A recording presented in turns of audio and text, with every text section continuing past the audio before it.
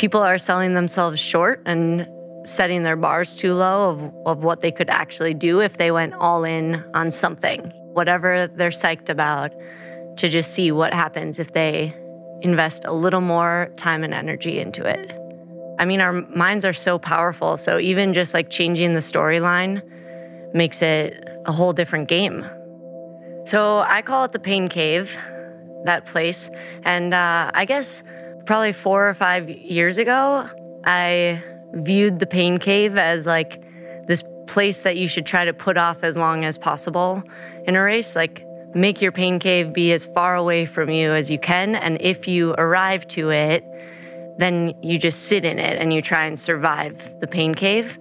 But in the past couple of years, I mean, it's just a mindset, right? It's like all in our heads, this thing. And in the past couple of years, it's been the place I want to get to. So like changing it to a place where I get to celebrate that I made it there. And then that's where the work actually happens. So making the pain cave bigger is how I view it instead of like pushing the pain cave away. Yeah, and it's just telling myself a different story about that place where it hurts so bad. You know, where before it was like surviving it, and now it's like, this is so cool, we made it here, and now we work. I'm Courtney Dauwalter, and this is the Rich Roll Podcast.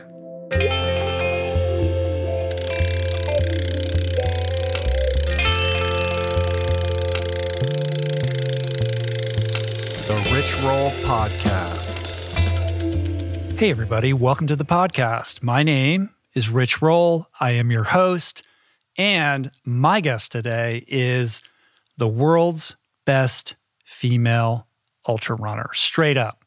And when it comes to the really long stuff, races 200 miles and longer, this person is arguably the best, period. Lover of nachos, fashion icon, joke teller, Courtney Dauwalter is a humble master of mental grit and boundary-busting physical prowess, and honestly, just really fun to hang out with.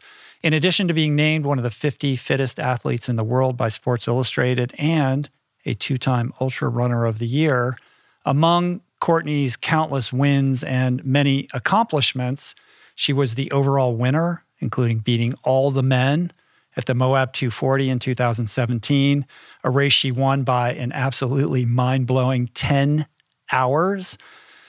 What else? Earlier this year, she won the Last Man Standing Big Dog Backyard Ultra by clocking 283 miles, again, beating all the men as well. She also won the women's division of the Western States 100 in 2018. She broke the Tahoe 200 female course record in 2018 by 18 plus hours. She was the fastest female at UTMB in 2019, perhaps the world's most prestigious ultra. The other week, however, subsequent to this conversation, which was recorded at the beginning of June, Courtney had a bit of a rough go of it at the Hard Rock 100, dropping out around mile 62 due to some stomach issues. But she will be towing the start line at UTMB on August 23rd. This one is fun. It was a total honor to spend time with Courtney, and it's all coming up in a few. But first,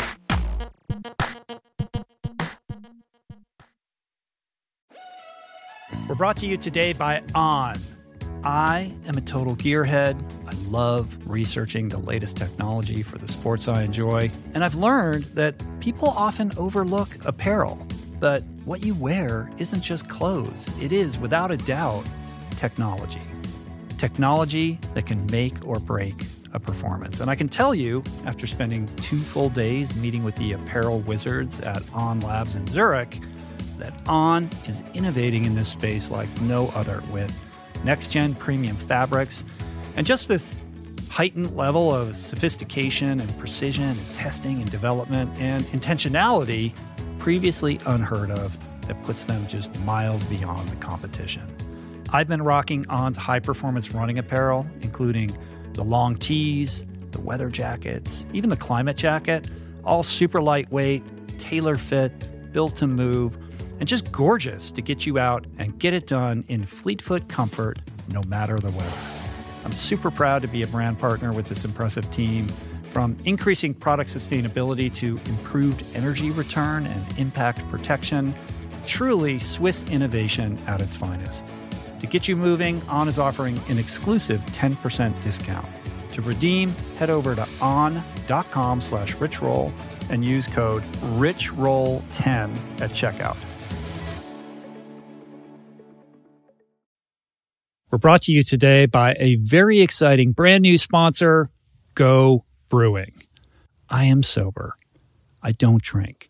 And I devoted so many episodes of this podcast to the unreal benefits of an alcohol-free lifestyle. Why? Because even if you don't have issues with booze and suds, no amount of alcohol is good for you. At a minimum, it wreaks havoc on your sleep and produces a hangover that destroys your energy, your mood, and your focus. At worst, it turns your whole life upside down.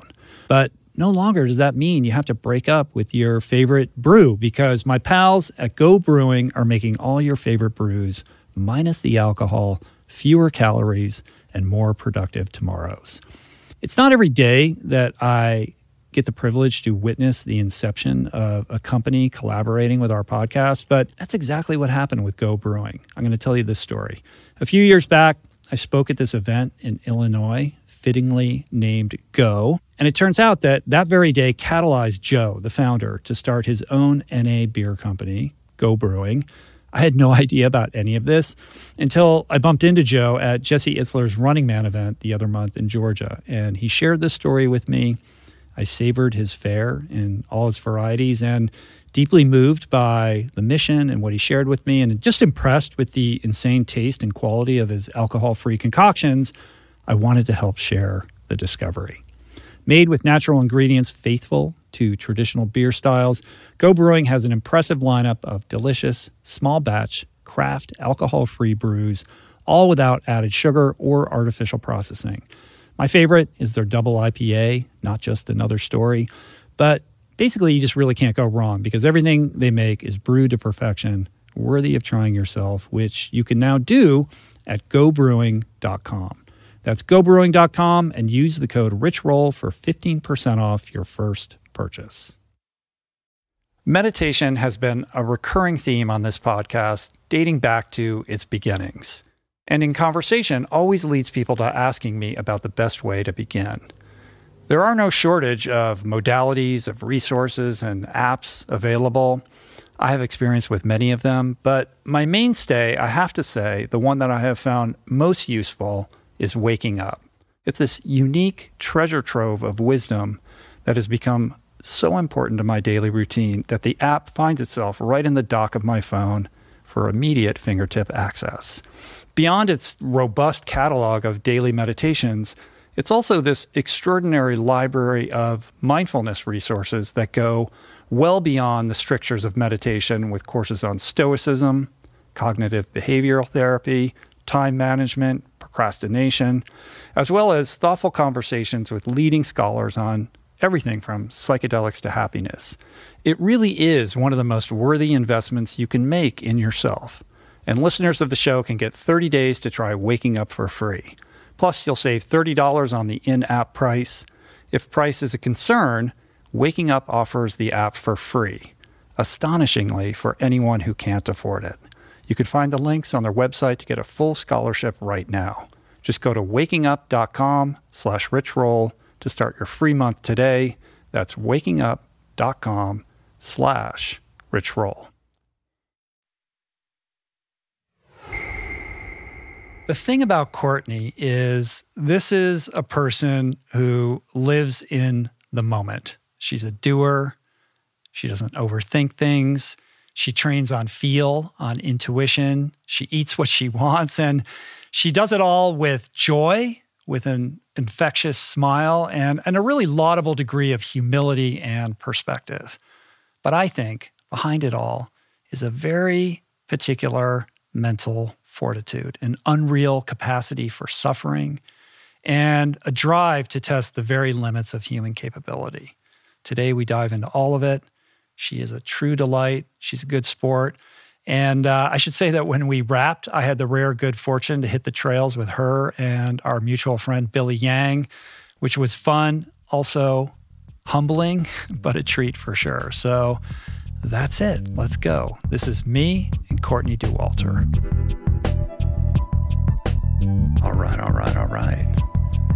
You're actually here. Oh, geez. Oh, that's so Minnesota.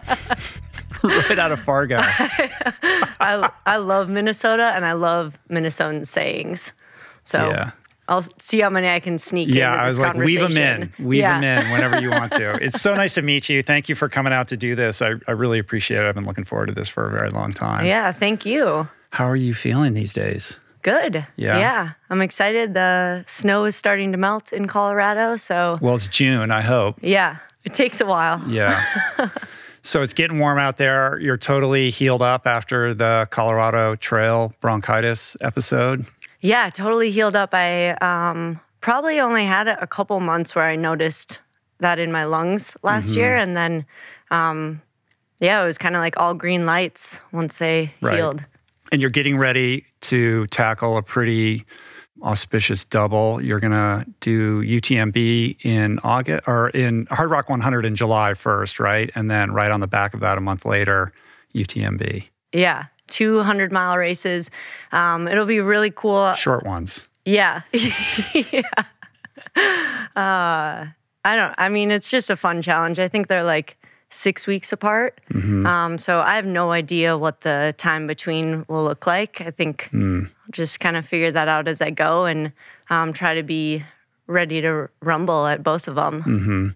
When you say you have no idea, that's sort of revealing in terms of your approach to your training, right? Like you're this intuitive when it comes to how you approach your routine.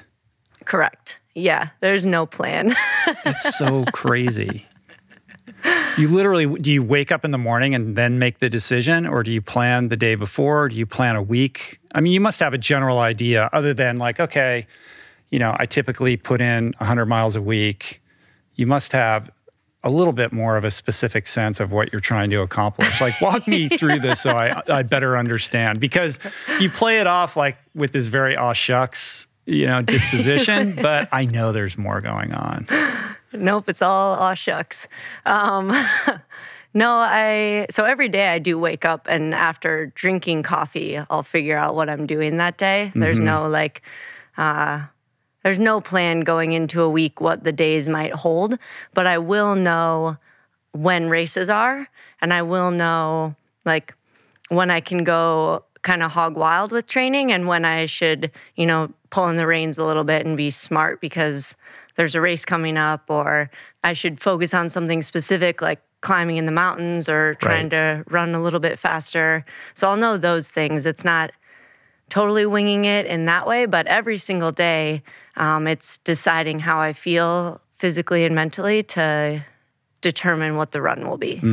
Is there any scheduling of like, okay, on these days, I typically go longer, and these are more tempo days or technique days or speed focus days? Not really. Or you just go out and go long pretty much and just switch up the terrain based upon what you're training for? Yeah, a lot of the days are just long days, but I'll do intervals and stuff. I sometimes won't even know when those are going to happen once I'm on the run.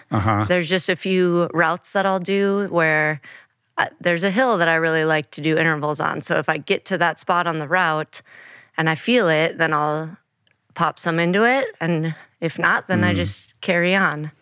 And does that come into play? Like it doesn't appear that you've ever overtrained, right?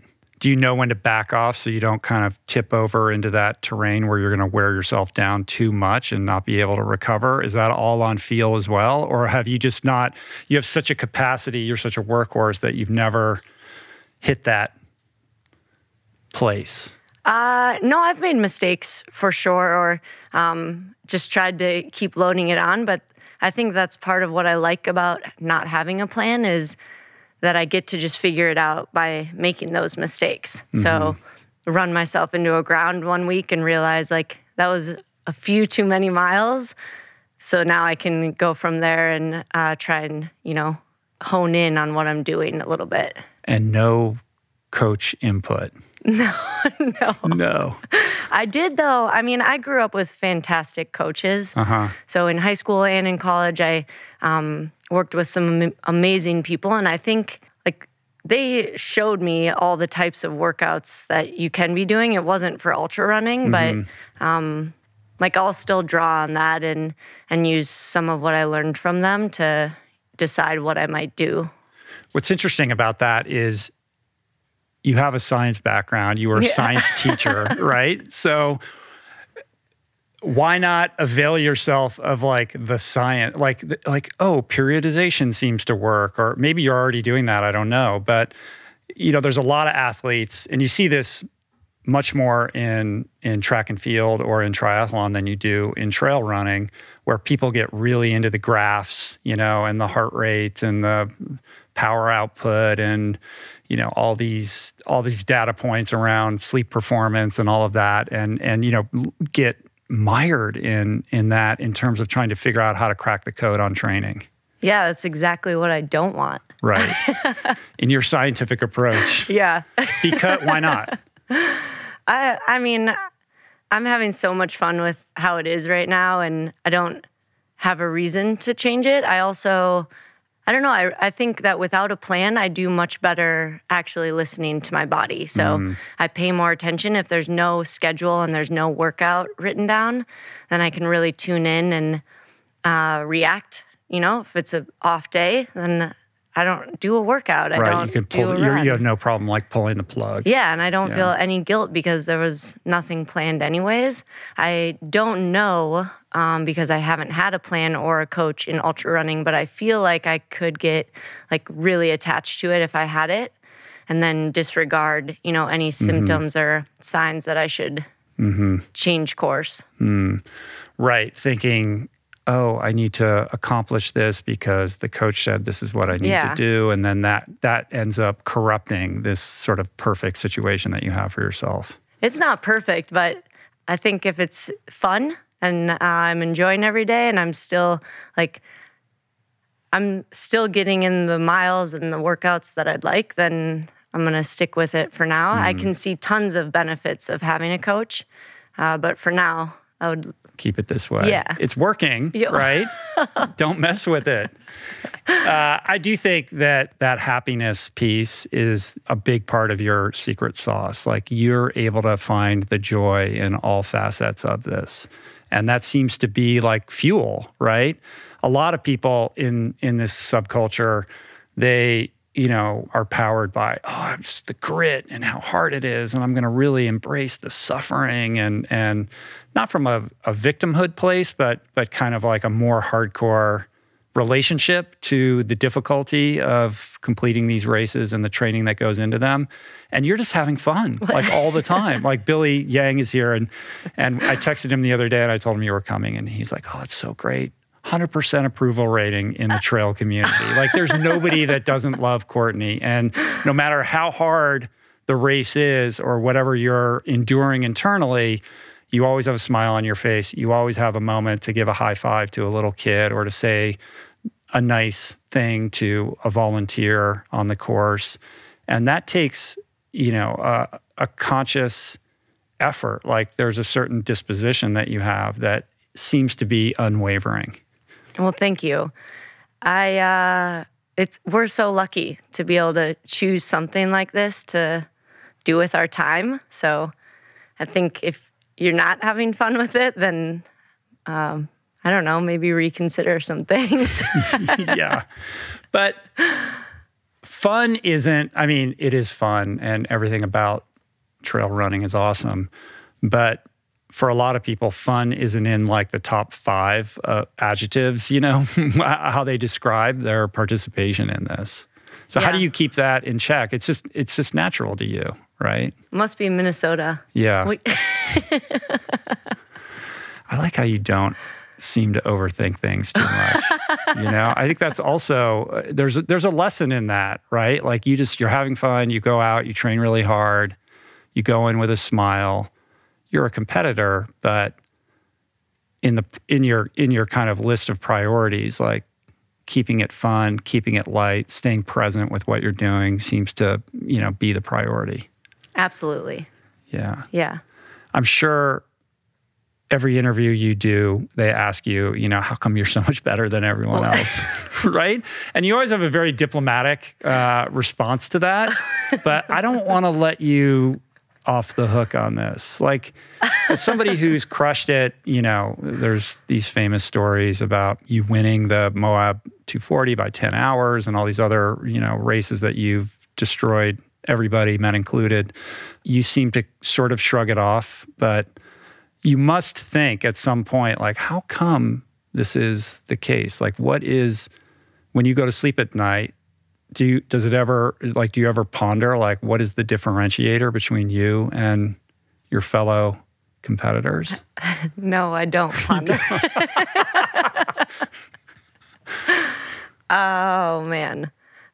I mean, I think, like, everyone can be pushing themselves, so I can't compare, like, what it's like in someone else's body or head and then what's going on in mine. So I have no idea. But I do know, like, I enjoy that place that we get to go to in these ultras where it hurts really bad. I think that's pretty cool. And, I mean, that's got to help, like, not avoiding it, but wanting to get to it has got to be, like, factored in there somehow. Yeah. Sure. Okay. Let's go a little bit deeper. Tell me a little bit more about what that is when you reach that point or that limit or that place where you feel like you can't put one foot in front of the other. Like, what is the lesson that you find for yourself in that? So I call it the pain cave, that place.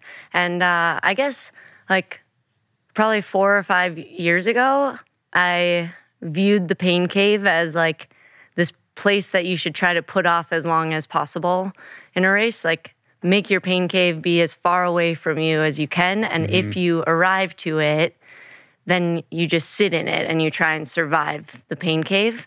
But in the past couple of years, I mean, it's just a mindset, right? It's like all in our heads, this thing. And in the past couple of years, it's been the place I want to get to. So, like, changing it to a place where I get to celebrate that I made it there. And then that's where the work actually happens. So making the pain cave bigger is how I view it instead of, like, pushing the pain cave away. And I think, I mean, our minds are so powerful. So even just, like, changing the storyline makes it a whole different game. Right. So what is the story that you, like, what is the script that you flip when you're in that headspace and it's getting really hard? Yeah, it's like, perfect. This is what we wanted. Like, now we get to actually do the hard work of making the cave bigger. And so it's like picturing a chisel and just, like, making tunnels in my pain cave in my brain. Right. You actually visualize that? Yeah. I'm super visual. Yeah. I like that. It makes it very visceral and, like, real. If you can, it's not just a mantra, and mantras are great. I'm sure you have mantras, but actually creating that three-dimensional image in your mind. Yeah. Yeah, and it's just telling myself a different story about that place where it hurts so bad. Where before it was, like, surviving it, and now it's like, this is so cool, we made it here, and now we work. Yeah. It's funny, I've been doing this podcast thing for a couple of years at this point, and I've had a lot of people on who have done hard things, and then I have psychologists and psychiatrists and mindset experts, and everybody kind of comes to the table and they're like, this is how you do it. And it's like step 1, 2, 3. And, like, when your mind does this, and you're just like, well, I just, like, you just, like, it's very refreshing, because what it does is it dispels this myth that it has to be complicated or that there is a right or a wrong way. Like, you're just embracing life in all its colors and have figured out this thing that works for you. But it's welcoming to people because you're saying, like, look, I'm doing this, you can do this too. Like, you're creating space for other people to see greater possibility in themselves because of that relatability. Well, thank you. Yeah. That's very kind. Yeah, no, I think it's powerful. It's really powerful. In the equation of mind versus body, like how do you think about that? Like how much of it is physical prowess versus mental grit? It's both for sure. And I think in an ultra, it trades back and forth between the two. So like maybe for a while, your physical has to pull more of the weight because it can. And then if that's giving out, maybe the mental takes over for a while. So I think they tag each other out back and forth where you need them for sure. Like physically, it's hard to run this far, but mentally, you can like move your feet much farther than you think. Right. Yeah. Ultimately, I think the differentiator is in the mental game because everybody, especially at the elite level, is training really hard. And there's only so much training that you can do before you get injured or you overtrain, right? So when you toe the line at the starting line, you can be assured that everybody who's a threat to your, dominance has put in the work that you've put in, right? So the person who's going to win, it's going to come down to who's going to crack mentally when the tough gets going. Yeah, and like who can, problem solve efficiently or not let problems that come up ruffle their feathers too much. I think that's huge in ultras. Yeah, just being able to maintain that positive disposition. Yeah. Rather than, oh no, this is terrible. Thinking, right. Awesome. This is what it's about, right? Yeah, exactly. How do you keep a smile on your face and tell jokes and do all that stuff when you're so freaking exhausted? Jokes help everything. Yeah. Yeah. That's part of the strategy. Sneaky. Yeah. I'm actually really bad at telling jokes, so it's like a mental game for myself to try and tell a joke with the correct punchline. So maybe it's like making sure that you're still lucid. A sanity check, yeah. It is so interesting, that equation between mental and physical. Like we were chatting before the podcast, I was in Utah the last couple of days. I joined the Iron Cowboy for day 91 on his Conquer 100 insanity quest. So cool. And that guy is a master of the mental game. And he's somebody who's so physically strong, but also somebody whose mental game so far exceeds his physical capabilities that this guy's willing to just completely break his body. Like he will not crack. There's no way he's going to give up for a physical reason. His mental game is so strong that he will literally run his body into the ground and do irreparable damage before he pulls out of this thing, which is worrisome, I think, but also impressive.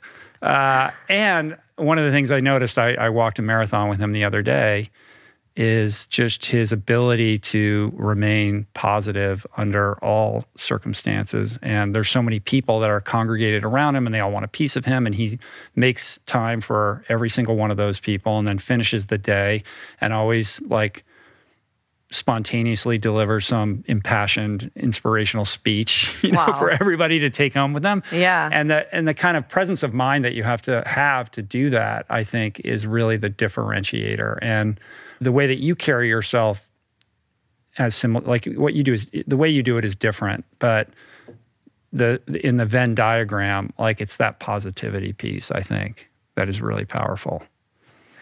Yeah, well, thank you. So what's his mood like as he's walking? Well, you don't know what's going on internally because he refuses to say anything negative. Okay. So no matter what's happening, he's like, "It's awesome. This is great. Yeah. This is like we're just doing it, man. I'm like, are you okay? That's cool. I think he is. Like he seems genuinely in a good place right now, and he's had his ups and downs, of course, over the last 93 days or whatever it is. Yeah. And he will have completed it. Hopefully by the time this goes up, but it's, there's so much to learn by just observing somebody like that. Yeah, for sure. What you project out, hearing it, like you're hearing it in your head, but when you say it out loud, it can make a huge difference. Right. It makes it real. Yeah. Or more real, at least. So my husband is often the crew at my races, and beforehand we're always like, I don't know, I tell him, just don't ask me how it's going during, because if it's going bad, I don't need to tell you that, and if it's going good, we don't need to say that either. Let's just carry forward. Right. Because it does nothing to tell you how bad my legs hurt right now. Is that outlook something you've always had, or something that you've developed or learned? To not want to share how it's going? No. Just being like understanding the power of positivity, and and having that kind of fortitude around protecting your state of mind. Like, is that a Minnesota thing? Is that the way your parents raised you? Is that something you learned as an athlete in high school, or is that just Courtney? Yeah, I feel like ultra running has taught a lot of it to me. When you're in those 100 or 200 mile races, you can learn a lot about what your brain can do and what's helpful from your brain. Mm-hmm. But for sure, it's got to come a little bit from my upbringing, from my parents, my coaches, my friends, and just examples. What do you think about, I mean, your accomplishments put you in the bullseye of this ongoing, I don't want to call it a debate, a conversation around the role of male versus female in terms of prowess in the ultra world, right? Like, the science basically proves that the longer the distance is, the less of a difference sex makes, right? So these 240s, like these super long races, like whether you're male or female, seems to not make very much of a difference. And it's one of the few sports in which the women can like crush the dudes. I think as the distance increases, it becomes a little more equal, for sure, because then it is a lot in your head, and it's about, right, persistence and problem solving and some stubbornness, all of those factor in quite a bit as you're out there for over 24 hours. Right. I think like Big's Backyard is a great example of a format that I think is pretty equal in what's possible and who might win it every single year, where it's that 4-mile loop every single hour, line up on the hour, every hour, and do it again. Yeah. Until no one will anymore. Right. It becomes a battle of will as much as anything else, right? And I want to talk about that in a minute because I think that's fascinating. But being a science teacher, former science teacher, right? It makes me think perhaps there is some evolutionary advantage that females developed as the child rearers, that they carry with them like a deeper reservoir of psychological endurance and capacity versus men, right? It seems to like it would make sense. I don't know if anybody studied this. Yeah, I have no idea. I think it would be a cool thing for someone to focus their studies on if they aren't already. Yeah. It's wild. I remember, like before you were born, when I grew up as a swimmer, and after college, I moved to New York City, and my roommate, this guy, Matt Nance, was a teammate of mine, very good swimmer, much better than me. And he decided to do the race around Manhattan, which is a 28-mile swim around the island of Manhattan. Jeez. And at this time, I had no interest in any endurance. I was like, go for it. Like, I'm not interested. And he ended up getting second place. And I can't remember, this was like 1990. I think he broke the course record, but he got beat by a 15-year-old girl from Australia. Wow. This girl, Susie Moroney, who ended up winning that race a bunch of times, maybe 3 times or something like that. So at a 28-mile swim, like she just crushed him. Like she beat him by like 5 minutes or something like that. Really? Yeah. A sprint finish? No, I think she had a good lead on him. Okay. Yeah, at that point. But, it goes to that point of when you reach a certain distance, I don't want to say gender because it's not gender, it's sexual. What do you call it? Sexual genetics really don't play the factor that they do in other sport pursuits. Yeah, I mean, I think it gets closer for sure. I would love to 200s are kind of new, so I would love to, see how over the years if there's more men, more women competing, like just get more people out there and see what happens. Because I think, those 200s are fun because there's like not a ton of information about how they're done or, what's the formula to do this as fast as possible. Whereas like there's tons of 100-mile races that, you can look at people's splits, you could, read about their very specific training. Like there's all sorts of information about that. And the 200s, I think it's just a little less known. And there's a few more variables that make it hard to... Right. Yeah, it's at the cutting edge of where this sport is going. It's crazy how much the sport has blown up. And the fact that so many people sign up for 100-mile races now is like wild. Yeah, they all sell out. I know. Yeah.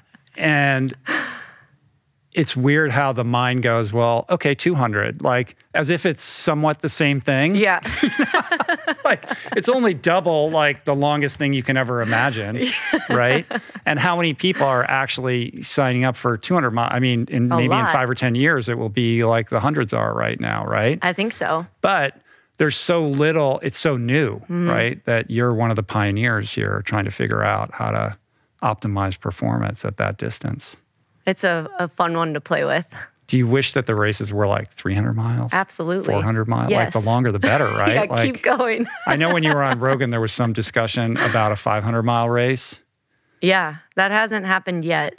But like the Colorado Trail that I tried is about 500 miles. And so I was kind of looking for starting to figure out that distance with that. Right. So that was your first FTK attempt. That was sort of a COVID-inspired pursuit, right? Like all the races were canceled, so you were going to tackle this trail, which takes you from Durango to Denver? Correct. 500 miles? Yeah. You had a little hiccup, though. Yeah. What happened? Well, oh man, it's a beautiful trail. It's this beautiful single track that goes over tons of mountain ranges through the state of Colorado. And I had been eyeing it for a few years, but the pandemic and all the races being canceled for sure suddenly made it like, we had a wide open summer to just go for it. So I ended up making it about 5 miles, and then was put in the ER because my lungs just weren't working like they were supposed to. Yeah. You had to be put on like oxygen, right? Yeah. Yeah. Yeah. It was weird because it started early on, like right when I started the trail. I remember commenting to my crew at one of the stops, like, everything feels amazing, but my lungs just are being lazy right now. I thought they just weren't turning on like the rest of it, but I figured they just needed some more hours, and then they would realize what we were doing and they would come with. Right. It comes around. Like that's that thing in ultras where you can't really make a informed decision about what's going on or how you feel based on the moment because it changes. Exactly. But it just kept getting worse. So I was like wheezing and coughing up a lot of things, and it was preventing like any good forward motion, but also like sleep wasn't possible anymore because every time I laid down, I was just like wheezing, like I was breathing through a tiny straw. Right. And you had crew with you the whole way? I did, yeah. So I had a fantastic group. You couldn't have been in like, a situation where you were out of cell range or anything like that and in real jeopardy. Yeah. I always had a crew. I always had someone running with me who had like a satellite thing that they could communicate. So we could have figured it out if anything had really gone to the garbage. But my crew just like made the call at 305 where we had stopped for a rest stop. And they had been, watching this get progressively worse over the course of these days. And then finally they were like, we got to just go to this hospital nearby and get you checked out. And beforehand, I had told them, like, what we're trying to do. So if you decide something about, like, how much I should rest or not rest or eat or not eat, like, I trust you 100% because I know my brain is going to turn to mush. And so when they said that, I mean, for sure I needed a little explanation of, like, I've been wheezing for hundreds of miles at this point. Like, I thought we were just going to take that wheeze to Denver. Like, it was coming all the way. That's where, like, maybe you don't have a coach, but you need some third-party, intervention here because your mental toughness will forbid you from stopping. Yeah, I mean, even coming into that spot, I had told them, like, I just want to grab a slice of pizza and then let's keep going. And they were like, no, please stop and rest. So I stopped to rest, and they were like, hey, we're going to take you to the hospital. And even on the drive to the hospital, in my head, I was like, I'm just going to tell this doctor what I'm doing, and he's going to say, that's fine, go back out there. As he's putting oxygen on your face and saying, you're not going anywhere, right? I'm sure they were really worried. I mean, there was a sense that, that something could be really wrong. Yeah. And I mean, hindsight, like, I'm so thankful that the crew made that tough call because they were as invested in it as I was. They didn't want to pull the plug. And that then the doctor, kind of painted the picture of this could have gone really far south if they hadn't brought you in. Right. Do you think it's that thing where you probably had some really low-grade infection, but you're out there crushing it and it just depresses your immune response, right? So it allows that infection to take root in a way that if you were just sitting at home on the couch, you would have been fine. Yeah, I think it had to have been something like that because of how it felt at the beginning where I, wanted my lungs to wake up and they weren't. It feels like something was brewing in there, but with acute bronchitis, they don't have they can't pinpoint the cause. Sure. Yeah. And in these super long races, it's those tiny little things that can end up burying you, right? Yeah. Yeah, which is why it's so cool. I mean, the longer the race gets or the longer the, challenge you're taking on gets, the more puzzle pieces there are that get involved. And I think just playing around with those every time, it makes you better at doing the puzzles, but also it's just a fun game to me.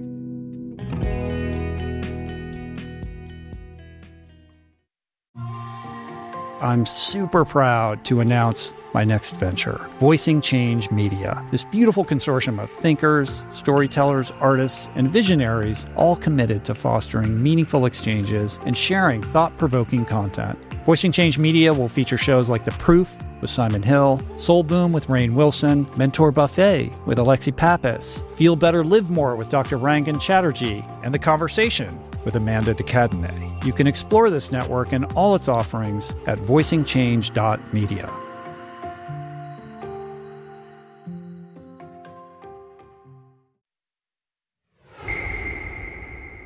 So there's events like that, this self-styled, like I'm going to tackle this trail and do it faster than anybody.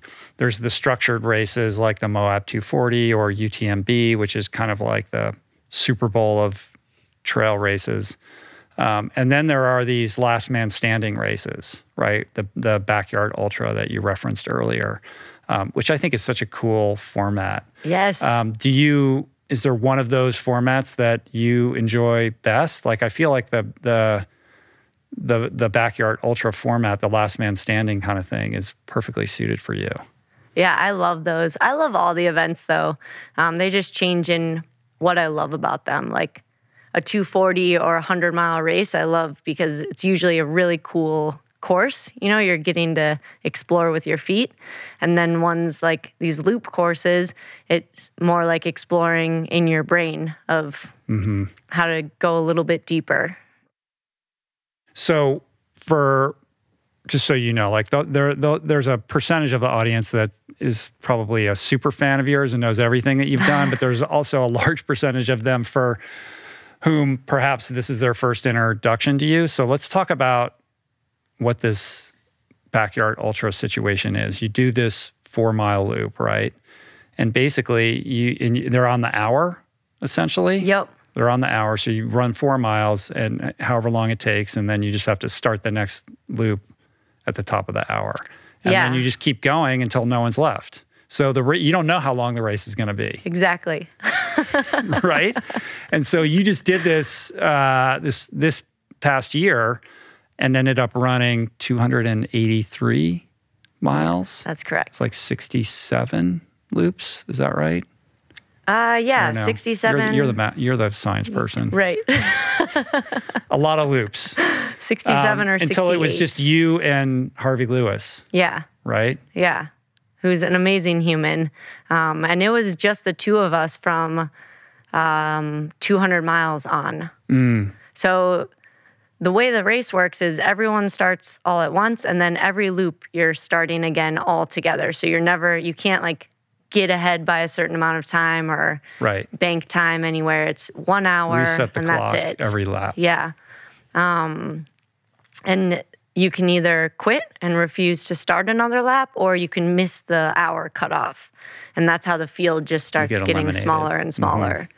So it ended up with Harvey and I at about 204 miles or so. And the cool part about this format is you need each other. Right. Because once you're the last person standing, the race is over. You can't keep going. Yeah. You don't get to keep doing those 4-mile laps, even if you feel fine. So Harvey and I were like full on, let's work as a team. We want to get, over 300 miles. How can we help each other? And we'd talk on the loops, like, what do you need? What do I need? How do we keep this train rolling? But then part of it is also you've gone so far that you need to like really just focus on like not imploding yourself. Right. And so there were quite a few laps where we were both just like totally focused inward on keeping it moving. Yeah. But that is beautiful and very unique in that your main competitor must become your ally if you really want to push the envelope and see what's possible for each of you. I think it's so cool. And that to be going that far, you both need so many things to have gone right for you. Like, that's a far ways to run with your feet. So there's all these like hurdles along the way that you have to navigate. And to have two people have days like that is really special. Right. But I think, the whole field is like a team. Everyone wants everyone to keep going. The more numbers you have getting into those higher distances, the more likely everyone is to keep going farther. Yeah. Because if you're surrounded by 10 people, it feels less crazy than if you're surrounded by one person. Right. Yeah, it goes back to that mental game. It's the same notion that when, prior to Bannister breaking the 4-minute mile mark, people thought it was impossible. He breaks it, then suddenly, all kinds of people are breaking it. Like, it's so strange that that's the way the human mind operates. Yeah. But it is true.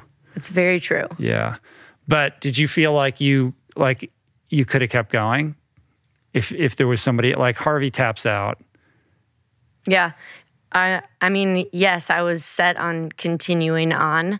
And in the moment, I felt like I could do more, but you never know. Like, the race is as crazy as it is because one bad hour can take you out. Right. And then suddenly you're done. Or one bad footstep where you roll your ankle or something like that happens. Yeah.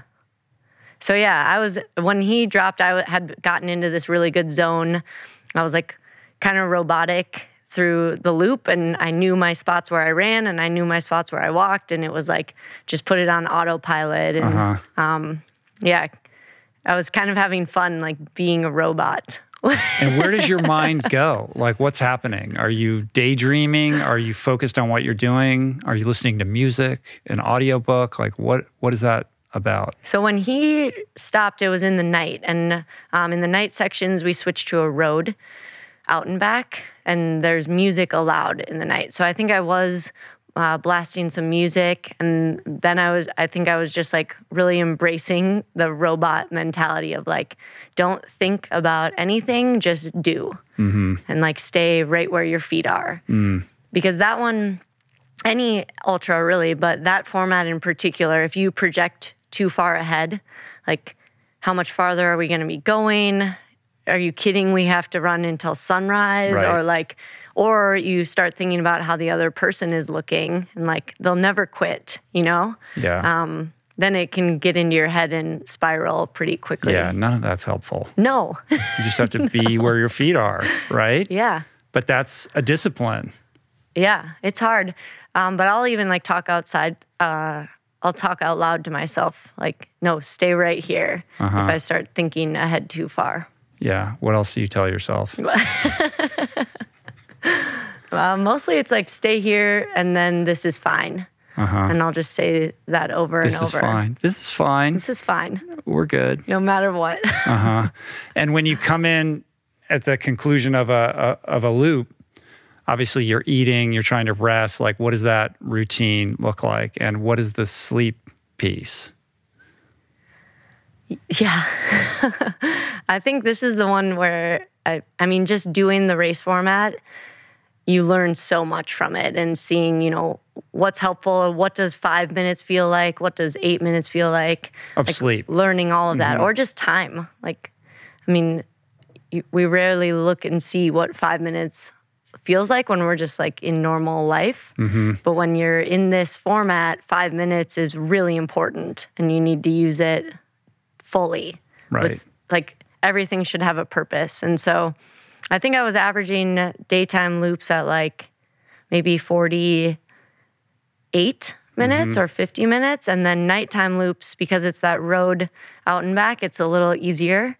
And so I was probably coming in at more like 45. So you're getting anywhere between 10 and 15 minutes. Yeah. At night, we had a really good routine of I would come in the little tent. I had a cot set up, and I would shovel some bites of food, and then I would lay down, and I'd have like 10 minutes until the 2-minute whistle blew. And then I would get up, maybe drink some things, and then get back out there.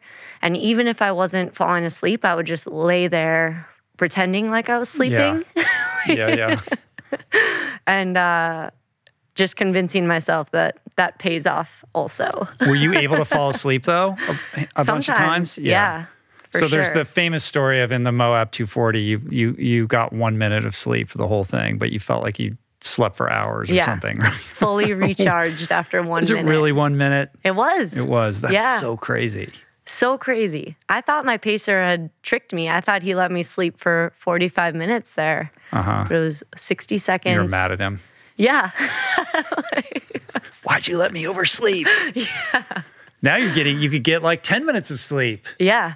I've never been able to replicate that 1 minute nap, though. Like, I did another 200-mile race, the Tahoe 200, and I was hoping for that magic. Yeah, you're like, I know how to do this now. I totally thought I'd figured out the sleep thing, and then I couldn't get it to work again.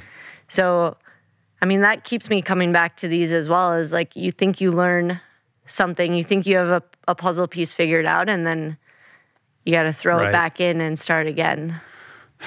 Do you think that the sleep deprivation part of the whole thing is something that some people are better at than others, or do you think it's just hard for everyone? Like, I feel like maybe you're well suited to manage that maybe better than other people. Like, is that part of something you would consider to be an advantage? Maybe. I'm not sure, though. I think... Yeah, you don't think about it. That's it. That's my answer for everything. Yeah. Well, listen, it's working for you. Don't think about it. We did it. We figured it out. Well, there's nothing you could do about it. Either you're good at it or you're not, right? Yeah, but I'm still learning, and I'm like, I love that I can use myself as this guinea pig and just test things and see. Right. And like, Johan Steen is another runner who has done backyard races amongst many other things. And watching him the first year at the backyard race that I went to, he would come through a loop, sit down, and immediately be sleeping every single lap that year. And so he's like nailed it.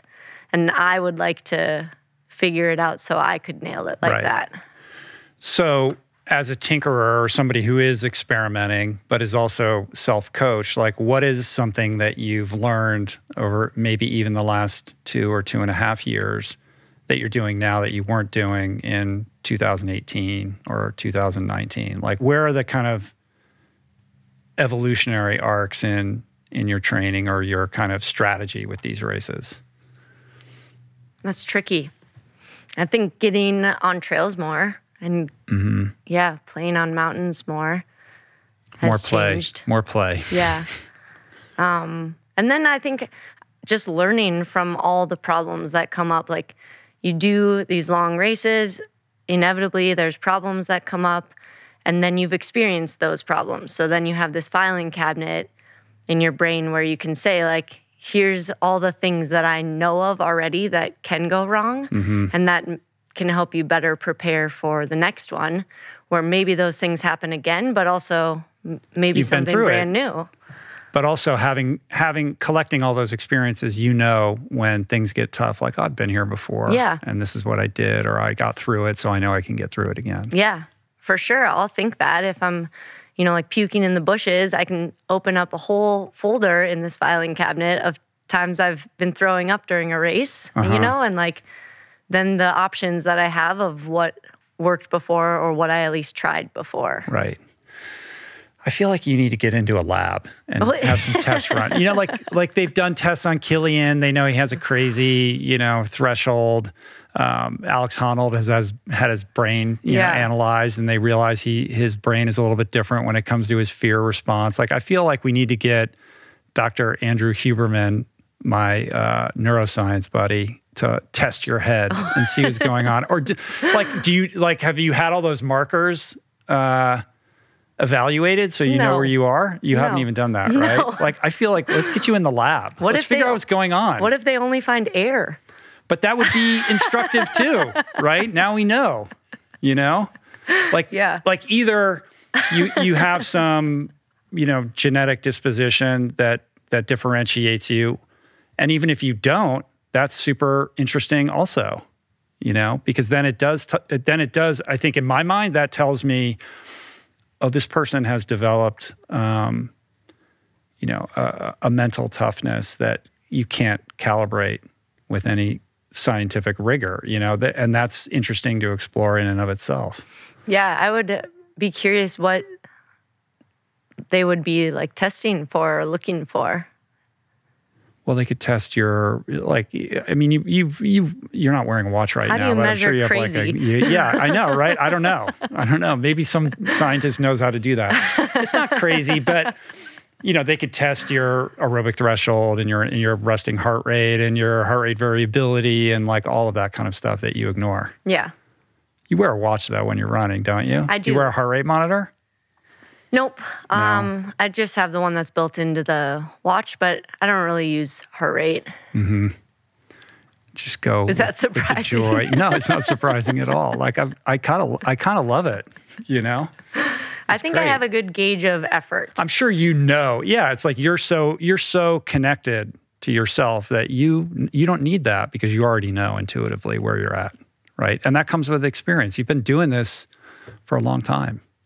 Pretty long. Yeah. I mean, when did you start running cross country in junior high school? Yeah. Cross country starting in middle school and then cross country skiing through high school. Yeah. And you were a state champion in cross country skiing? Yeah. Weren't you? Yeah. Why are you like laughing? Why is that so funny? It's not. I'm just awkward. You're not awkward. Relax. We're just having fun here. It's all good. It's all good. It seems like your parents are really supportive and cool. Yeah, they're the best. They're amazing. I was watching the video that Solomon made around the Western states with your parents there. They were so cute. Yeah. Being interviewed. They were so fired up to get to see this race where it's like kind of there's so many crowds and so much excitement around it. So I was really lucky they could come out for it. Ever since I started doing these ultras, they've been full on supportive. And like the first 100-mile race that I ended up finishing, so my second one I had signed up for, it was just my dad and brother and Kevin as my crew. None of us knew what we were doing, and we're like, up in the woods of Minnesota at the Superior 100, like figuring out what these aid stations are and what the trail looks like and how to even like go about getting to a finish line. Right. Yeah, I think there's this misconception that you like won your first race and it's just been podiums ever since, but you started in 2012 running ultras? And it was a couple years of you growing and learning before you hit your stride and started winning. For sure, yeah. It took a lot of races to start to put the pieces together. Uh-huh. Did you know with that first one then, though, that like, oh, this is going to be my thing? No. I think So I just stumbled upon the ultra running world. I had no idea they existed. And there was a 50K at a local park, so I signed up for that and was intrigued by it, but I wasn't like hooked on the sport right away. And then I did a 50-mile race a little bit later that year, and that got me hooked all the way. And then I just wanted to know what else was out there and what could I try. What was the decision to sign up for the first race, though? Why were you interested to begin with? So I did a road marathon and surprised myself by finishing it. Like, I didn't think I'd actually get to the finish line of 26.2 miles. I thought my legs would shatter. I thought I would die on the side of this road. And when I finished it, it kind of like flipped a switch for me of just wondering if that sounded too hard, but I did it, what else is there that sounds too hard that I could try? So I tried like a Tough Mudder then, and then stumbled upon like these races that were just a smidge longer than a road marathon, a 50K, 5 miles more. I was like, I got to try and see if the extra 5 miles kills me. And then it didn't. It didn't. Well, if that didn't kill me. Exactly. Yeah. So then it was a real quick progression. I did the 50-mile race, got hooked and didn't die. And then instantly I wanted to try 100 miles. It really fits your disposition, though, because as somebody who is all about intuitive feel, to be a marathon runner is really kind of a data-driven thing. Like, oh, here are the workouts you need to do, and here's how you have to hit your splits. But trail running is all about the terrain dictating everything. So all of that goes out the window, and it's just about like being present in the experience and tackling things as they're thrown at you. Yeah, for and it's not about anyone else other than you and you. Yeah. I think in that 50K, I was so surprised that everyone was chatting out on this trail, winding through the woods. No one's watches were beeping splits. And then at aid stations, we got to just fill our pockets with jelly beans. I was like, I'm in. We're going to talk about your Garbage Patch Kids diet in a minute. I feel like we have a lot in common there. Yeah. Oh, my goodness. You're young. There's more to learn. It is interesting as somebody who's trying to achieve peak performance in all these areas that your approach is to not focus on all these things where people are trying to get that incremental advantage, whether it's through some scientific approach to training or a dietary approach. Like, you're just like, no, not doing that. I eat whatever, nachos, cheeseburgers, French fries. So good. Candy. Right? Has that evolved at all? No. And I realize like that is definitely an area where maybe if I did something differently, maybe it would help. But then like weighing that against how much joy I get out of just living life like this. Yeah. I love nachos too much. I don't blame you. I'm like, I got nothing but love for that, I think the enjoyment piece is really important because if you're not enjoying yourself, then you're putting a shelf life on your career. And if it becomes too rigorous or restricted, whether it's through training or diet or any other, like sleeping in an altitude tent, like all these, like you don't even use Normatec boots, right? No Has that Normatec. changed? No. Yeah, you were talking about with Rogan. He couldn't remember what they were called, but like that's something that is like de rigueur with endurance athletes, and you were like, I don't even know what that is. Like that's nuts. But the good thing is, if you ever get interested in those things, then there's a whole world of opportunity and possibility ahead of you. Yeah. To explore all that stuff. I'll just keep them in my back pocket. Right. Yeah. Pull it out when you need it. But so far, so good, right? Let's talk about the Barkley Marathons. Yeah, let's. I'm fascinated by this race and the people involved and what this is all about. So explain what it is for people who've never heard of it. So it's a race in the mountains of Tennessee, outside of a prison. And I believe the history came about because a prisoner escaped this prison. And when he was found 60 hours later, he had only made it like 5 miles or something from the prison. And so Lazarus Lake is the race director, and I guess him and his buddies were just jawboning about how they would make it farther and they should then make this race out there. So it's not marked like a normal ultramarathon is, and it's not on actual trails. It's just bushwhacking through these mountains, and you have to complete 5 20-ish mile loops in order to be a finisher of the Barkley Marathons. You say 20-ish because they say it's 20, but it's not 20. It's not 20, but maybe 25 or 26 mile loops, not positive.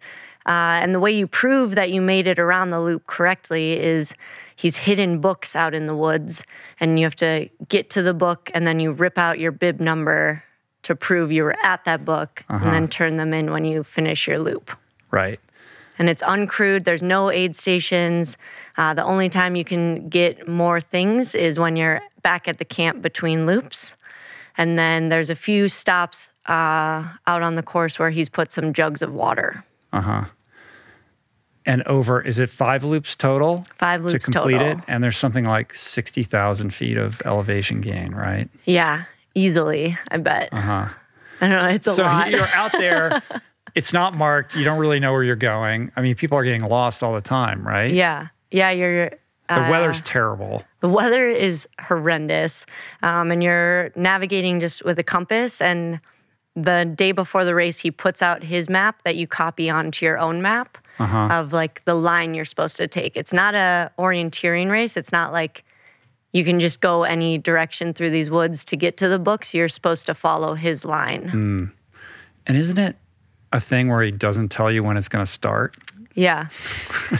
Yeah. He gives you a 1 hour warning. So it can be anywhere in this, like, I don't know, 12-hour window of time or something, 20-hour window of time. And he'll give you the 1 hour warning. And this year, I was lucky enough to get to try the race, and he gave that warning at like 2 a.m. or something. Right. 3 a.m. start. Yeah. Then. He lights the cigarette, which is the thing he does. I mean, he's a character, this guy. He's a character. What is the story with this dude? Controversial, too. Yeah. He's a character. But he's created all these events where, like, he just wants to help people see what's possible for them. So, like, Barkley is that, you know? People sign up for it knowing they're not going to finish, probably. Right. I think in total, there's been 15 finishers ever of the Barkley. And then he's created Big's Backyard, where it's like, you know, run till you can't, basically. So 15 people total finish. I thought it was a few more than that. I don't know. But no woman has completed the whole thing. Is that correct? Yeah. Right. And when you did it, you completed the first loop within the time limit. And then on the second loop, came in like 12 minutes too late. Yep, we were 12 minutes over the cutoff, so we weren't allowed to then leave on our third loop. So Did anybody finish? No. 2 people made it the fun run, which is 3 loops. So they, I think it's like 40 hours you have to get 3 loops done in order to count for a fun run. Right, but it doesn't actually count as... Right, yeah. So this is like the only race where basically nobody finishes like every single year. Yeah. How long has it been going on? A long time. Yeah. I'm not sure. We can look that up. I know. Are you going to go back to that? You got to crack that. I'm really intrigued by it. Like, just getting my feet wet and getting to actually see what it's all about was really cool. I mean, it's just as hard as everyone says. Like, it's just straight up and down these mountainsides. And then finding the books is like this silly game where they're like hidden in the most obscure places. Like, it's like in a hole under a rock on this log, you know, like it's hard to find them. I can't imagine like being that tired. And it's like dark out too, right? Yeah. So you have this map and you're like, the book's supposed to be here and you can't find it? Yeah. Luckily, I was with veterans, and so they had a better gauge on like the lay of the land, and just having been there before, like there's some spots that he repeats the book being hidden there. So they knew like, oh, we lift up this one rock and, then it's wherever. But like the whole first half of the first loop this year was in the dark, and then it was in the fog. And so everyone going to the race had told me, pay attention on that first loop, figure out your landmarks so that when you do it again on the second loop, you start to piece it together and you can like see the land in your head and you know where you're going kind of. And that whole first half of the first loop, I'm like, I couldn't see like 10 feet out. Right, I'm like, guys, I'm really trying to see the landmarks. Oh my God. So, all right, a couple questions. First of all, the map that you have, is that on an iPhone with a GPS or is it on a piece of paper? No technology. So so you can't see your dot on the thing and to make sure that you're on course. Yeah, no phones, no GPS watches. He issues you. It is an orienteering race then. You said it's not, but it kind of is. Kind of, except in orienteering, can't they go however to get to the point? Oh, I don't know. Because this is like a very specific path to get to the book that you're supposed to follow. So maybe it's a little bit orienteering, but not like a free-for-all. Like, does he change it up? Like, could you go at other parts of the year and train on the course so you get familiar with all the rock formations and everything? You can't train off-trail in the park. And so, like, the park makes a special exception for this race every year to happen off-trail. But otherwise, during the year, you have to stay on just their normal park trails. Right. But this year, the watch he gave us was a pocket watch. Like, clicks open with the lid, And I mean, it was so useless. Right. And isn't it like the entry fee is like $1.60 or something? And then there's always some random thing also, like a license plate? Yep, license plate. What is that all about? If you're new to the race, you have to bring a license plate that year. And then if you've done the race before, there's like a different thing you bring him. I think he's done like socks and cigarettes and whatever else. Right. Oh my God. Yeah. It's pretty cool though. I mean, it was just like, it was silly. The weather was so bad that a few times I was with this small group. We were just going up and down these hillsides and everyone's just slipping everywhere. There's mud down the whole hillside. And so like zooming out and watching it, I'm like, this is like a comedy movie. Like people are just slipping and falling and like tumbling and then back on their feet and running. Like it was the most normal thing to be doing. Right.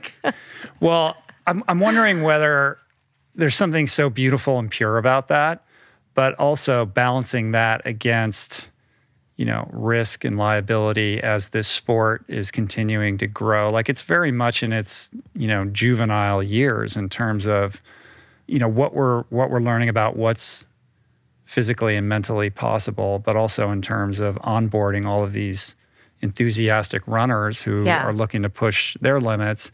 And we just saw what happened in China recently where 21 people died. And when, it's fun to talk, we're sliding around in mud, but like there's real life, ramifications to this where people can get seriously hurt. We saw that. And it's going to be interesting to see how that impacts race directors and races going forward in the United States. Like it's a cautionary tale. Like this is very real. And people are pushing themselves to places that not everybody's ready to go. Yeah. And they can be inspired by you, but if they're not somebody who's been doing this for a long time, people can get into very real trouble pretty quickly. For sure. Yeah. And like just because it's this marked course doesn't give you this bubble of safety around it. Like it's still mountains and there's still... Yeah, and you're in these remote places. There's no hospitals nearby. And most of these races remain very grassroots. There's just a couple people there. There's not a lot of infrastructure. Yeah. And that's what makes it great and cool and fun and cultivates this amazing community and rapport that you have with everybody. But on some level, there is a sort of this is that event makes me think like, well, maybe it's time to mature a little bit. Yeah, or I don't know if like the application process needs more, information from each runner to see stronger waivers. It's your fault, But also like, can you make smart choices out there? Like, what's your wilderness training or experience in that kind of thing. I don't know what the solution is, but it's scary how real it became when something like that race happens. And at the same time, there's money coming into the sport. We just saw Ironman partnering with UTMB, which is another controversial thing. Like, how do you feel about that? I am not sure. I don't know. I guess we don't know yet, right? Yeah. You'll probably learn more when you go to the race this year. Yeah. What aspects of the race are going to be impacted by it positively or negatively? Yeah. We'll see. Yeah. You're going to be very politic here. I mean, it's hard to know right now. I think that the fear is that it will corrupt the integrity of it. On the positive side, there's an infusion of money that could make the sport better and, create opportunities for more runners and the like. But I think protecting, the integrity and the legacy and what makes ultra running and that community special is important. And so I think people are afraid that that partnership could threaten that. Yeah.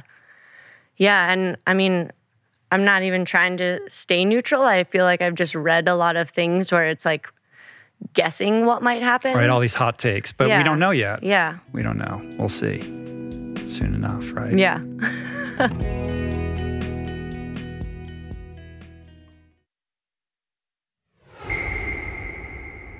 Of the two races that you're preparing for right now, let's talk about the differences between something like Hard Rock and UTMB, because they're very different. Yeah, the courses will be kind of similar. I mean, they're both mountain terrain, lots of climbing, but just the races in general are all the way different. Mm-hmm. Hard Rock has like 150 people in the race. UTMB has thousands and thousands.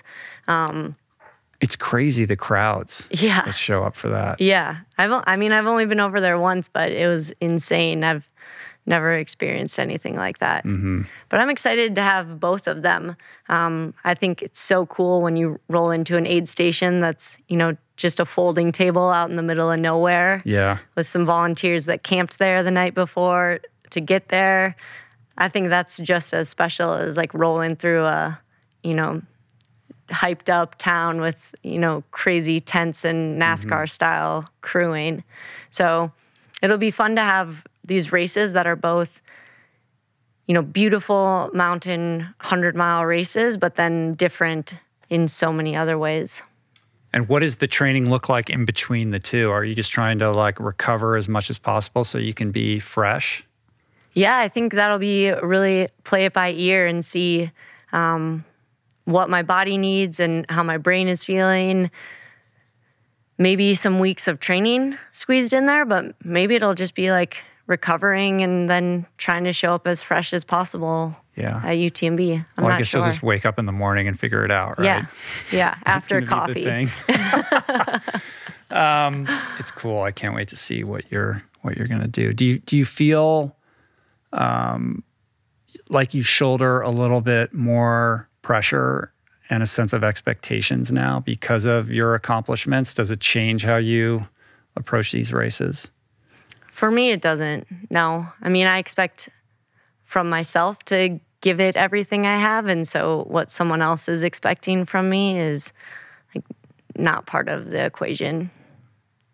That's pretty healthy. I'll do my very best, no matter what. That's a healthy mental approach. I mean, we're I don't know if you saw this past weekend with Naomi Osaka, like refusing to do press. Yeah, I just saw that. For her mental health, which made the internet explode. Yeah.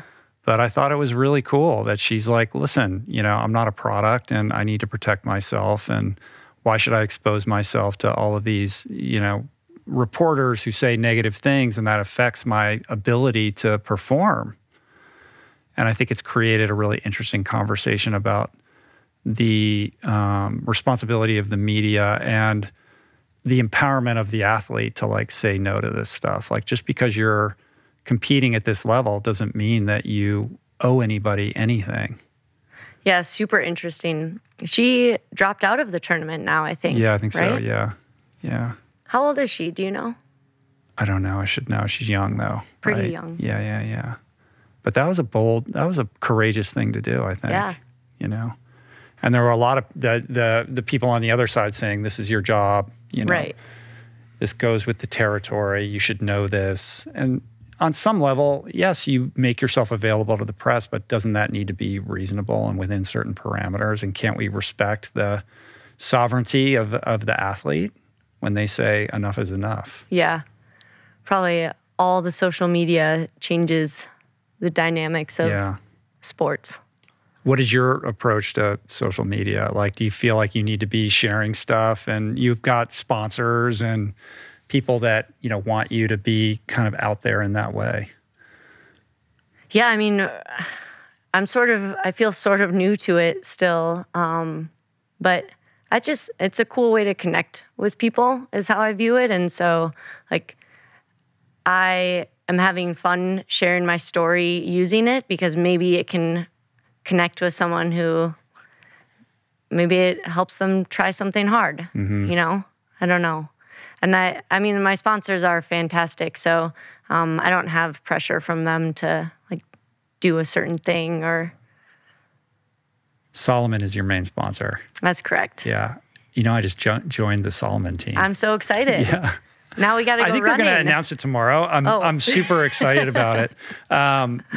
It's hilarious. Like, joining the Salomon family. I'm like, with people like Courtney, like I'm way in the back. Like I can't even believe that I'm here, but I'm really excited about it. And I love all the people that I've met and gotten to spend a little bit of time with. And everything is just so dialed in and super pro, from the gear to just the integrity. And it's been it's like a dream come true for me. Oh, that's so cool. So Aaron and Juris were supposed to come out and do the Iron Cowboy thing with me the other day, but their youngin wasn't feeling well, so they couldn't do it. But I was hoping to see them on Saturday. They're so great. Yeah. I'm so pumped you're on the team. I know. I should figure out some kind of, I feel like I really have to live up to this in a way. I got to find some kind of challenge for myself or whatever to legitimize the relationship. What would it be? Really proud. I'm really proud. Would you want to do a backyard race? Maybe. I have to put in quite a bit of work between now and maybe in a year. I have to get ready. I got to heal my back up. If you had to choose between a backyard or a 200, I think I can wrap my head around a backyard. Yeah. Yeah. That's what's cool about it, is that it can be as hard as your body is able to go, right? And those little breaks become super significant. Yeah. Yeah. And mentally, it's not as intimidating. Yeah. It is a cool format. I mean, the first year I was there, I think there was a person who was like, I'm just going to try to run my first marathon ever today.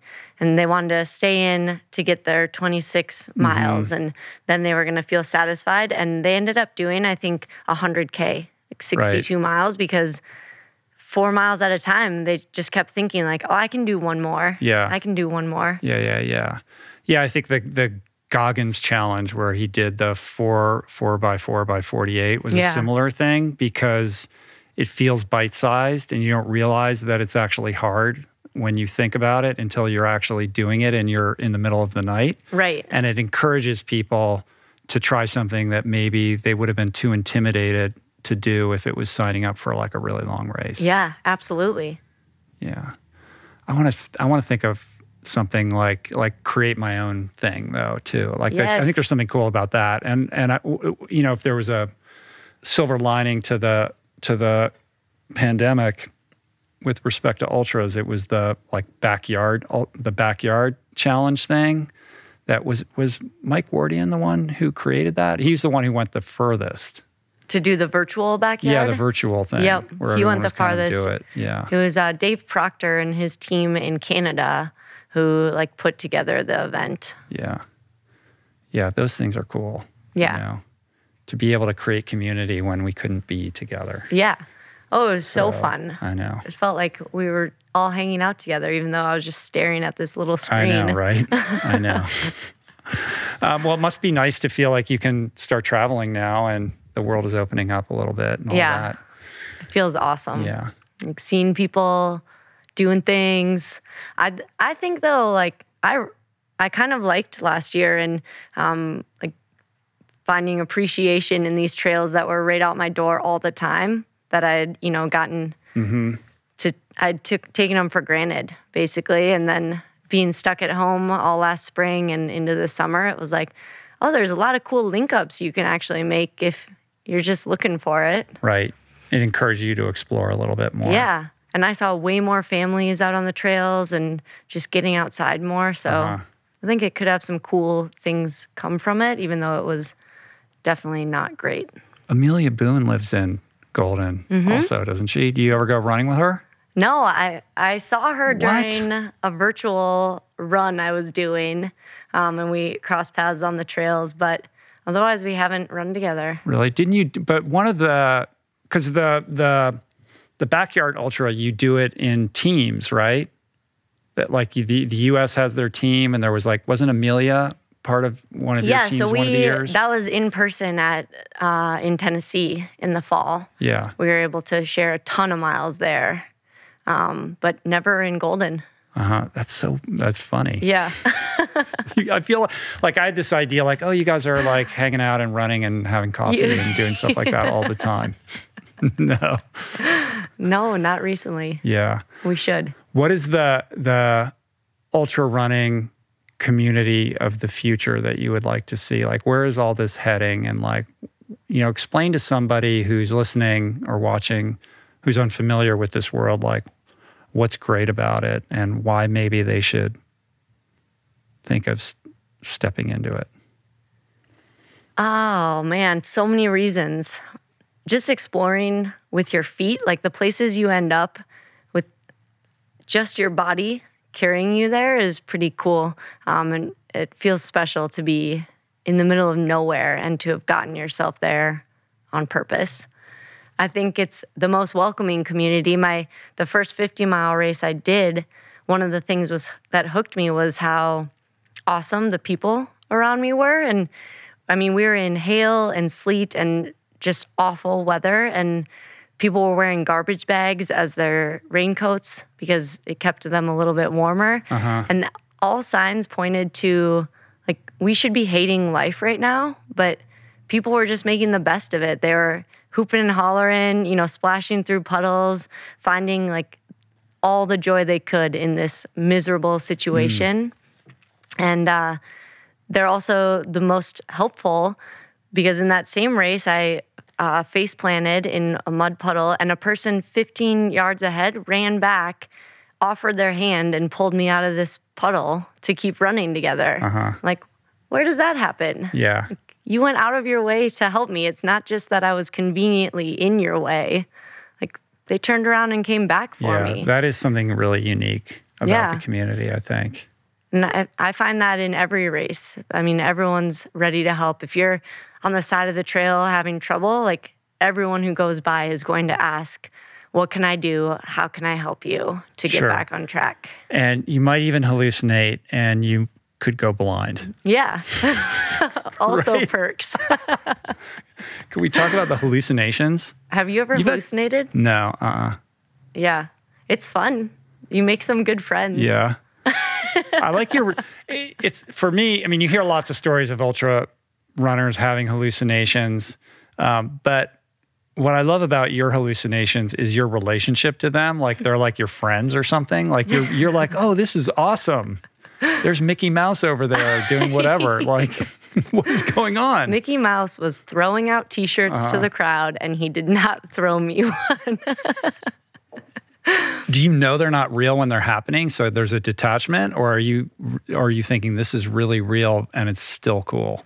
For the most part, now I can tell they're not real. There are some instances where I have to, like, take, double or triple takes at something because I can't believe, I'm seeing these people dancing right there and, like, what are they doing? But usually I can recognize it's not real, and it means that I'm doing something really cool because these friends don't just come out anytime. Right. It's special. Yeah. Here they come. Yeah. Do you know it's always going to happen at hour whatever? It's not a certain hour, but it's definitely over 24 hours of effort. And then, like, nighttime for sure brings out more friends. So, like, UTMB starts in the evening, and so the night is when you're a little bit fresher. And so I made no friends at UTMB because... You're like, where are my friends? Yeah. Even though that course would be hard enough and take long enough where maybe I would have made them if the night had been at the end section.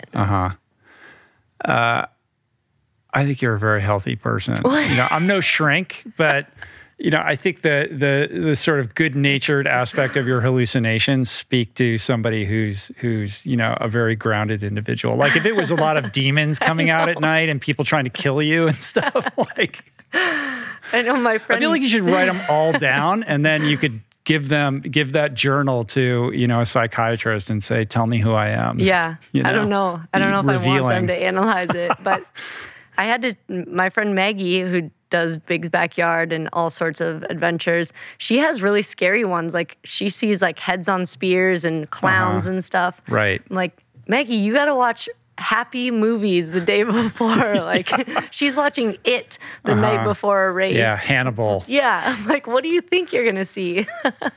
That's funny. What about the blindness though? Explain that story for people that don't know it. Yeah. I don't recommend it. But what happened was it was a 100-mile race, and about 12 miles from the finish, my vision was just getting really foggy on the edges.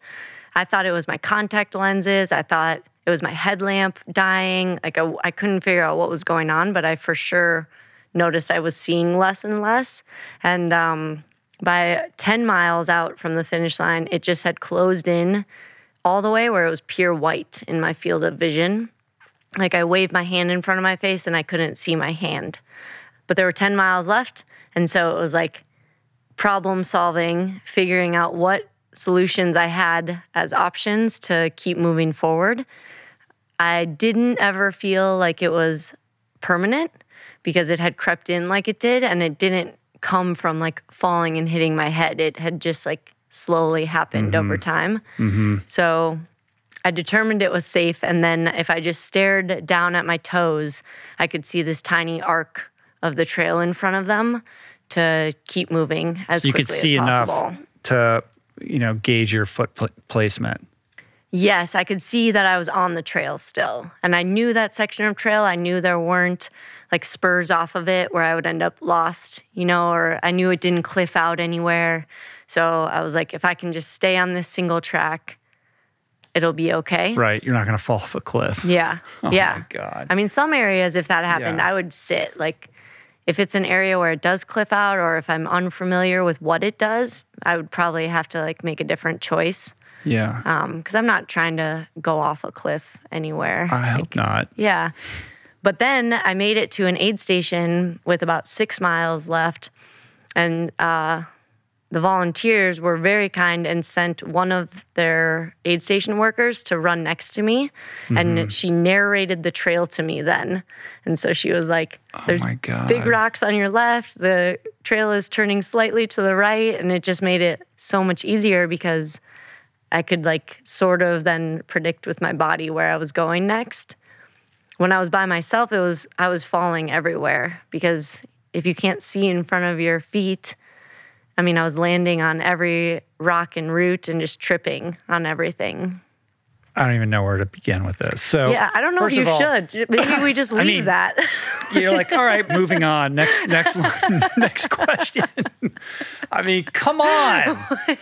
First of all, you're wearing contacts for like days on end, right? Probably not a smart idea. Yes. You probably stopped doing that after that, right? No, because I can't see without them. But you can get, like, I'm blind as a bat. You just get glasses. Oh, I could do that. Yeah, right.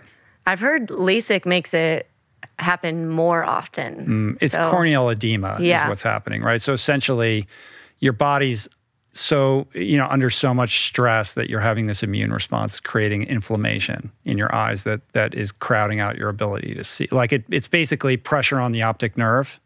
Yeah. And best diagnosis or reason they said is probably that. And it was dusty and smoky air and like rubbing my eyes maybe like just aggravated an allergic response. Yeah. But the frame of mind when that happens to not freak out and say, I got to stop. Like, I can't see, and you're like, oh, it's good. We'll just keep going. Like, I think it's going to be okay. Oh, it was so great. I had a guide. Like, that's not normal. Right? You recognize that.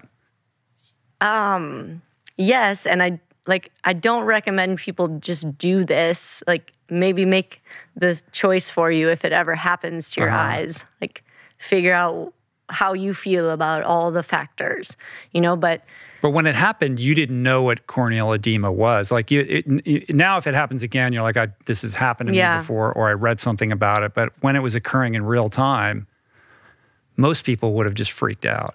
Yeah, I think in general, how I try to stay is just without emotions in situations like that. So, like, what are the facts of this situation, and then what can I actually control about it? Mm-hmm. How long before your eyesight returned? It was probably like 5 or 6 hours after the finish. That's a long time to be sitting there. Like, at hour 4, like, is this gonna work out? I was very happy when it came back. I went to the hospital, so I mean, they checked me out. They weren't worried about the eyes. Oh, okay, so, that's helpful. Yeah. So what do you do? Is there anything you do now to help prevent that, like drops or anything like that? Yeah, I do eye drops pretty much through every Ultra. Now, I'll have them in my pack, or I'll use them at aid stations, and then protective eyewear. So just trying to keep out as much dust as possible. But still with the contacts? Yeah. Interesting. Yeah. I don't know. Maybe I could try glasses. Have you never worn glasses? Not really. Oh, I've never really worn contacts. Yeah. Maybe we can switch. Just do a swap. I'll start wearing contacts and I'll give you my glasses. Yeah, and perfect. We'll see how that works out. Maybe I'll get like really good at ultras, and then your back will start hurting you. Thank you. Sounds like a good trade. Yeah. We can wrap this up in a few minutes, but one thing we're starting to lose the thread. One thing I'm interested in is, as somebody who's out there pushing the envelope in your sport, showing the rest of us what's possible and breaking all these boundaries and barriers, how does that affect your mental disposition and how you approach other facets of your life? Like, how does it spill over in how you think about possibilities and potential in areas that are outside of running? I think it's possible in every area outside of running. I'm not like seeking it in any other area right now, but I think what it's shown me is that like people are selling themselves short and setting their bars too low of what they could actually do if they went all in on something, whatever they're psyched about, to just see what happens if they invest a little more time and energy into it. And what about for yourself? For myself. So you deflected a little bit there? What? Because I was asking you about you too. I never do that. Yeah, I know.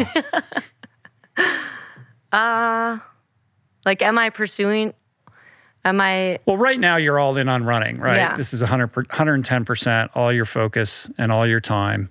But there are other interests, I'm sure, that you have, and you're married and you have a relationship, and I'm sure there's other goals that maybe you're thinking about for your life after running or in conjunction with your running.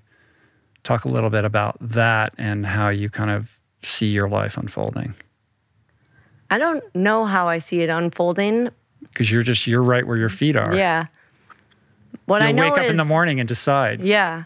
I am having, I love this chapter that it's in right now. And so just enjoying that fully and knowing chapters don't go on forever. So this ride, will end at some point, and what comes next, I'm not sure. But I hope whatever, page it flips to next, I can be just as excited about finding out what's possible. Right, but you don't have a sense of what that might look like. I don't, no. Yeah. Do you think I should? Not necessarily. Okay. I think you should be you. Okay. I think it's working out fine. I don't know. Well, I think that's an interesting that you asked me that, because people ask me that, what's the next thing? Or where do you see yourself in 5 years? And I don't really approach my life that way. I really don't think about those things. And then I feel guilty because like, here's my 5-year plan. Like, should I have a 5-year plan? I don't know. So you don't have a 5-year plan? No. You have a weekly plan? I have a schedule of things that I'm doing, but everything that ends up on the calendar is a reflection of me. I mean, I'm in a very privileged place where I have the opportunity to seek out things that interest me and pursue my curiosity, whether that's in sport or with the podcast or other creative outlets. And not everybody has that, kind of life. So I'm very grateful for that. But it's all about like, oh, this is cool. Let's see what this is about, rather than like, I'm working towards this thing. Yeah. And there's a destination and it's going to look like that when I get there. Like, I don't function that way. Yeah. That's cool. Me neither. Yeah. I don't get that. Well, but at the same time, you do like, well, you say, these are the races I'm going to do this year and I'm working towards my best performance of them. So they're anchored.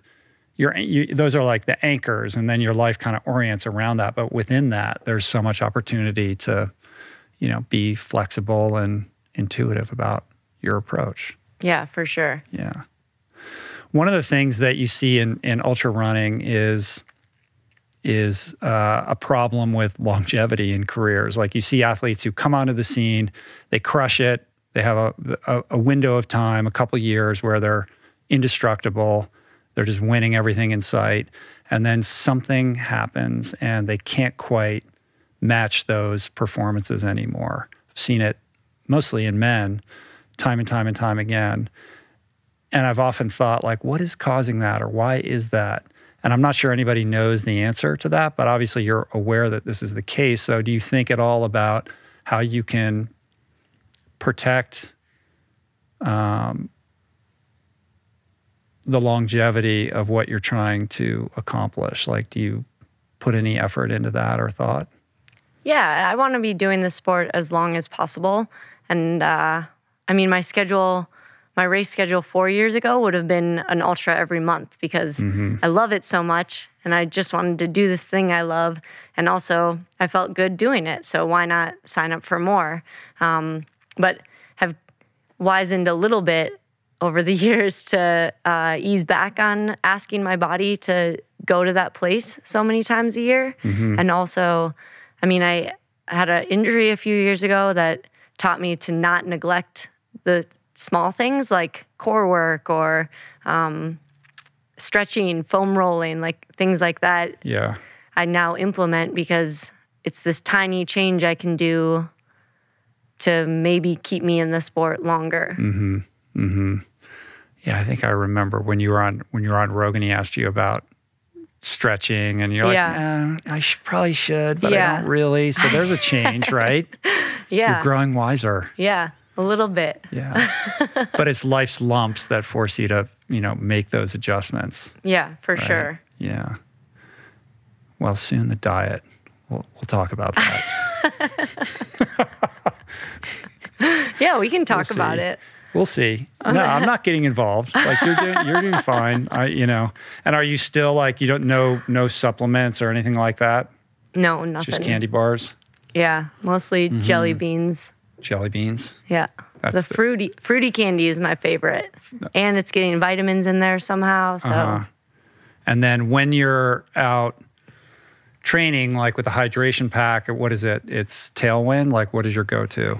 Tailwind, Honey Stinger. And then if it's a race, I'll probably have some mashed potatoes in my pack. And then if it's a really long race, then it's like any other carbs, pizza, burgers, pancakes, pierogies, really good. McDonald's French fries. So good. Yeah. The salt, right? Yeah. Yeah. Really any form of potato tastes great during an ultra. Yeah. They work well. Yeah. They're effective, for sure. Well, I'm excited to see these races unfold with you. Thank you. It's pretty cool. Which shoe are you going to wear? Probably the S-Lab Ultra 3. Have you tried it? I haven't tried that one yet. I've been running in the Ultra Glide, the new shoe that's about to come out. So good. Yeah, it's great, right? Yeah. Enjoying that. I like the scents very much too. Those are what I'm wearing right now, I think. The Sense Ride. Yeah, they're great. I got to try those S-Labs though. I haven't run in those. I'm so happy you're on the team. Thank you. That's exciting. I'm very proud. I feel unworthy, so I want to live up to it. You're very worthy. Yeah, I was nervous and awkward and scared myself to talk to you because I have so much respect for everything that you do, and you're such a joy and pleasure to speak to. And I wish you only the best. Well, thank you. Yeah, and I look forward to spending a little bit more time with you and getting to know you and being a cheerleader for your success. Thank you. Yeah, let's run some trails today. I would love to do that. I don't know. My guys here, I got a lot of work to do. I don't know if I can talk my way out of the office, but I'll see what I can do. Yeah, they won't know. Cool. So if people want to connect with you, what's the best way for them to find you on the internet? Basically, if you type in her name in Google, there's plenty there. Yeah. Your Instagram, maybe. Yeah, on Instagram at Courtney Dauwalter. Awesome. Would be great. All right. Well, come back after these races and tell me about it. Yeah, I would love that. Cool. Peace. Plants. And jelly beans.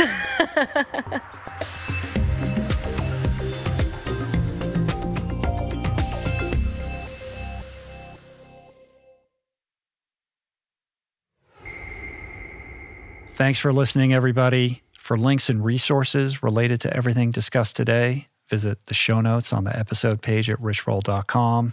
If you'd like to support the podcast, the easiest and most impactful thing you can do is to subscribe to the show on Apple Podcasts, on Spotify, and on YouTube. Sharing the show or your favorite episode with friends or on social media is, of course, always appreciated. And finally, for podcast updates, special offers on books, the meal planner, and other subjects, subscribe to our newsletter, which you can find on the footer of any page on richroll.com. Today's show was produced and engineered by Jason Camiolo. The video edition of the podcast was created by Blake Curtis. Portraits by Ali Rogers and Davey Greenberg. Graphic elements courtesy of Jessica Miranda. Copywriting by Georgia Whaley. And our theme music was created by Tyler Pyatt, Trapper Pyatt, and Harry Mathis. You can find me at richroll.com or on Instagram and Twitter at richroll. I appreciate the love. I love the support. I don't take your attention for granted. Thank you for listening. See you back here soon. Peace. Plants. Namaste.